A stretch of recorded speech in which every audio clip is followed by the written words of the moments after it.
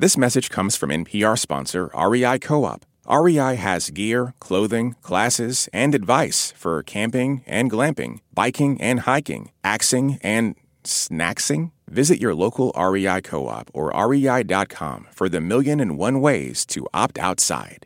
You're listening to Rough Translation from NPR. On the first day of the Russian invasion of Ukraine, Naira Davletsyan called her parents back home in Russia. At first, just wanting the comfort of her mom's voice. I couldn't get through to my mom, so I called my dad. Naira lives in France. Because of the pandemic, she hadn't seen her family in more than 2 years. And when she got through to her dad, she expected him to act shocked. Like, oh my God, what the hell is happening? Why is Russia bombing Ukraine? How terrible it is. That was my expectation. And the reality was like, oh, but this NATO, did you hear what Stoltenberg said? And That's NATO Secretary General Jens Stoltenberg. What's your Stoltenberg saying? I'm like, he's not my Stoltenberg, okay? In this conversation where they were both speaking Russian, of course, her dad had switched his word for you. Not you, the singular familiar form, but you. As the plural you in the West, and us as like people in Russia, I'm like, Dad, what are you talking about? I am from Russia. I literally came from you. And then her dad hands the phone to her brother. And my brother has never even been political, he's never even cared. Now he started to speak with all these phrases from TV, like a zombie or something. I started talking to Naira because she is a listener to our show and she reached out. Naira is a journalist, but she called to tell us a more personal story about her own struggle to share information and find some common language with her family. And then basically my dad took back the phone and we started talking about something else. And then my brother was basically trying to force my dad to drop the phone, to hang up. To hang up on her. And that's where I got really scared. Was her brother protecting himself? Was he protecting their parents? Was he protecting her? And then an even stranger thought came into her mind. Oh my God, are they going to think that I'm a, national traitor, like in the Soviet Union, What's like, am I going to be a foreign agent to them? What is happening? Like, how could this happen? This is Rough Translation. I'm Gregory Warner. So the fact that people inside Russia, at least those who watch mostly state TV, are living in a different reality, that should not be a surprise, right? We appreciate the power of propaganda. Actually, on this podcast, we've covered some of those Russian propaganda techniques. What is, I think, though, still hard to fathom is just how impenetrable that wall of falsehood can be. Like Naira's parents, they had access to information. Their own daughter is a journalist. But as soon as she spoke, the wall seemed to go up inside them. They acted like she was some kind of state agent. So when Naira called to tell her story, I had so many questions for her. We ended up talking for several hours. And this episode is basically a condensed version of that conversation. It's about her journey and these sets of calls she had with her family. 2 separate calls, 1 week apart, and what changed in between. It's a story about what to do when language itself seems to put up a wall. Where do you find the words to break through? These so-called letters of happiness, pisma счастья, do you know? Naira's story and the power of chainmail when Rough Translation returns. Support for NPR and the following message come from the American Cancer Society. Dr. Alpa Patel leads a team that researches cancer risk factors, and she shares how her team makes an impact. We always do what we like to think of as actionable science. So the work that we do makes its way to things like nutrition and physical activity guidelines for cancer.org, where millions of people come each year to learn about how they can better prevent cancer. To learn more, go to cancer.org. This message comes from NPR sponsor Noom. Noom understands that not everyone is starting from the same place and takes that into account. With their first ever cookbook, The Noom Kitchen, you can find 100 healthy and delicious recipes to promote better living. Available to buy now wherever books are sold. Support for NPR and the following message come from Betterment, an automated investing and savings app. CEO Sarah Levy shares Betterment's philosophy on investing. no matter the amount of money you have, it's always good to be invested. It's always good to start early. It's always good to save. And the power of being consistent in your habits is really the path to long-term wealth. Get started at Betterment.com. Investing involves risk. Performance is not guaranteed. On Wait, Wait, Don't Tell Me, we have very important people on our show and then ask them about very unimportant things. Here's U.S. Treasury Secretary Janet Yellen. We are also reliably informed that among your enthusiasms, in addition to macroeconomic policy, is mobile games. There is some truth in that. There's some truth in that. Join us for the NPR podcast that considers all the other things. That's Wait, Wait, Don't Tell Me. We are back with Rough Translation. I'm Gregory Warner. Naira grew up in Sochi in southern Russia. As an ethnic Armenian, she never felt like she quite fit in. Coming from an Armenian family already, I didn't feel, like Slavic, basically. And living and working in Moscow, I didn't feel Russian either, People would look at her face and her clothes and address her in English, the language you'd use with a foreigner in Moscow. It's only when I moved to France that I started to feel like I know who I am. It felt easier to love her Russianness outside of Russia. But now with this war again, I'm like, who am I? What the hell is happening? It was like the war had poisoned something. Yeah, I feel like I was basically deprived of a country that I love. And I feel, can I love this country now? Can I love the language now? Yeah, it's shaken me to the core, I think. Recent speeches by Putin have only exacerbated the sense of us versus them, West versus Russia. He said that Russians with so-called Western values are traitors, a fifth column. When I heard that fifth column, I got so scared. Oh my God. It's like they're deliberately dividing us, And I wrote about that on Facebook, saying that I don't know how to speak to my parents, so I decided to not speak to them. And a lot of my friends said that was completely the same for them. And then there was one of my Ukrainian colleagues, she said, well, I still think you need to talk to your mom about what's happening in Ukraine. That comment was the most hurtful to me because she thought I would not talk to my mom about it at all. But of course I would. She would talk about Ukraine if she could find the words, but all the words she used seemed to just trigger her dad into echoing lines from state TV.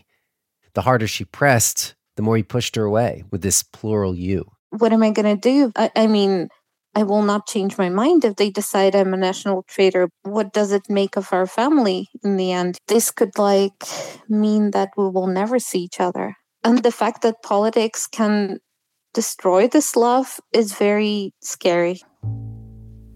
Right. It's very scary. She didn't know how to break through this wall of us and them.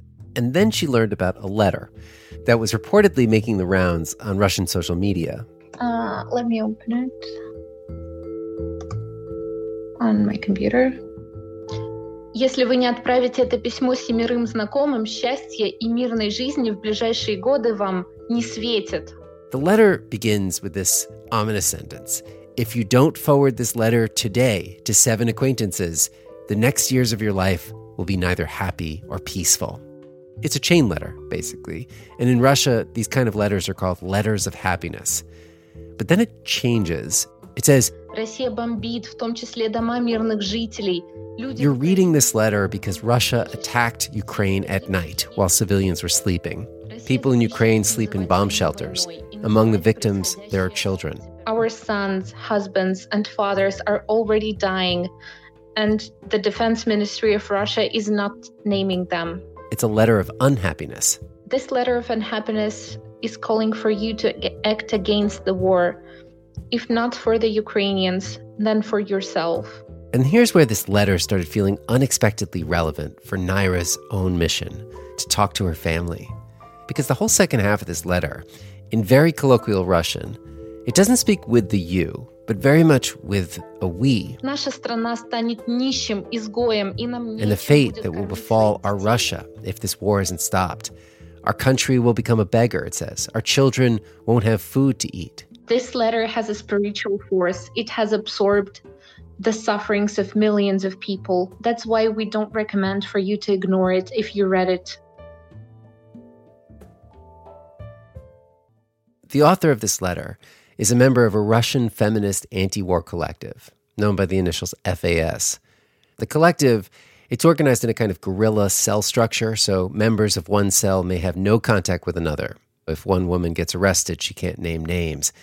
But Naira did speak with another activist in the collective. The person I spoke to about this letter, who wasn't the author either, she said that they reported that they could speak to many people thanks to this letter because these people were comfortable enough to respond and to have a conversation, you know.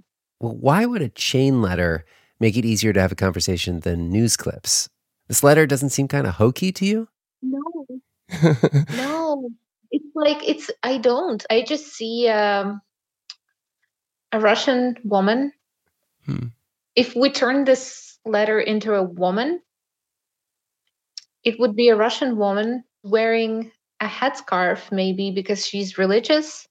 This would be a woman who's afraid and who's trying to tell her truth. It's a woman so desperate she doesn't know what to say to make this work. So she's using her last resort, you know, faith and curses and things that are illogical to make other people listen. Yeah. I really felt that the woman writing this is part of this culture. She is more educated, or maybe she's even non-religious, but she deeply connects with this part of Russian identity. By writing this letter, she undressed herself from this, let's call it Western clothes, and she just became more Russian. This letter, it wasn't the only anti-war message to reach for the language of faith and enchantment. Remember that state news employee who held up an anti-war sign on live television, Marina Asyanikova? She pre-recorded a video where she apologized for her work on state TV and ended with an invocation. 10 generations of Russians would be washing off the blood of this war. It was this kind of language and the ease with which the writers of this chain letter reached for it that resonated with Naira. I just felt supported. I felt like I'm not alone, and I felt grateful to these women to feel the same as me. As hard as she'd worked to leave Russia and make a life in France, she felt like the only way she could connect with her parents was to reconnect with a side of herself she thought she'd left behind. Turning into simple, ethnically Armenian Russian woman who's trying to talk to her parents who are simple, ethnic Armenian Russian people. Does that feel comforting, or does it feel like a mask? It feels like a state of desperation. I desperately want to be heard.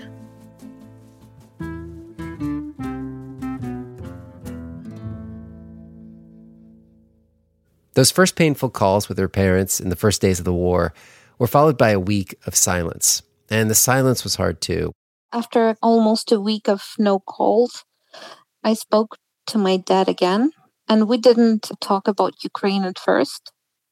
And then he said, "Oh, I'm so worried about you." He's like, "Oh, in the West, they don't like the Russians. You should be so careful. If you feel in any way threatened, like, please get on the plane and come home." Naira said she had this realization that he'd probably been watching a lot of Russian state TV again.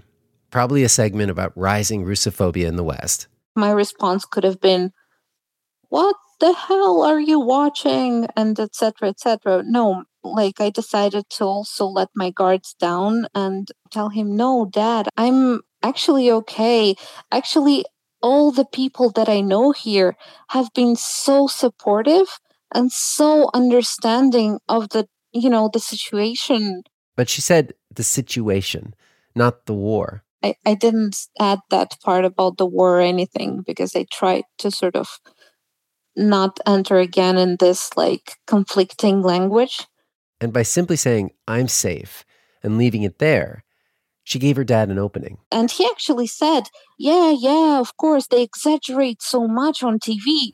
He said, I'm like, wow. Yes, Dad, it's true. Oh, no. And then she took it a third step. What was happening in Ukraine was wrong, she said. When I made it clear to him that this is happening and this should not be happening, I think he agreed with me, because on a deep level, I think he thinks of me as his daughter first and everything else second. For now. For now, he said? I think it was... Oh, gosh. I was about to end this on such an optimistic note. No, you never know what will happen, but I'm hopeful. But I'm also afraid because the stakes are getting higher. This war is not ending. And from this perspective, I don't know what will happen to our family in the future. I can only think about now. And now I'm hopeful, but I'm also afraid. Well, it seems like the right note to end on. So, Thank you. Yeah, well, thank you for listening.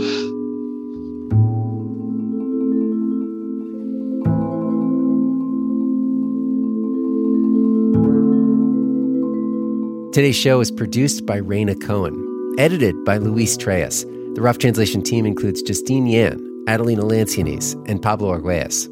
Liana Simstrom is our supervising producer. Bruce Oster is our senior supervising producer. The Rough Translation Executive High Counsel is Neil Carruth, Dee Dee Skanke, Chris Turpin, and Anya Grunman. John Ellis composed music for our show.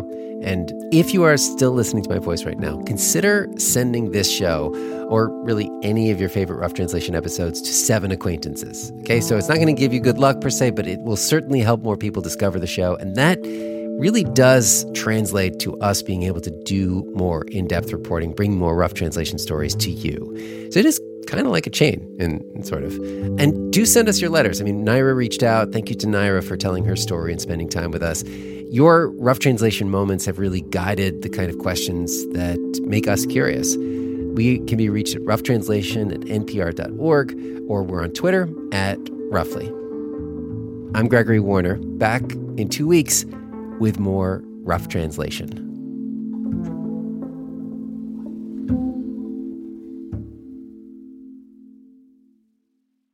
This message comes from NPR sponsor, the Capital One Venture Card. Earn unlimited 2x miles on every purchase. Plus, earn unlimited 5x miles on hotels and rental cars booked through Capital One Travel. Your next trip is closer than you think with the Venture Card from Capital One. What's in your wallet? Terms apply. See CapitalOne.com for details. This message comes from NPR sponsor HubSpot. Imagine growing a business with high-quality leads, fast-closing deals, wildly happy customers, and more benchmark-breaking quarters. It's not a miracle, it's HubSpot. Visit HubSpot.com to get started today. All that sitting and swiping, your body is adapting to your technology. Learn how and what you can do about it. I really felt like the cloud in my brain kind of dissipated. Once I started realizing what a difference these little breaks were making, there's no turning back for me. Take NPR's Body Electric Challenge. Listen to the series wherever you get your podcasts.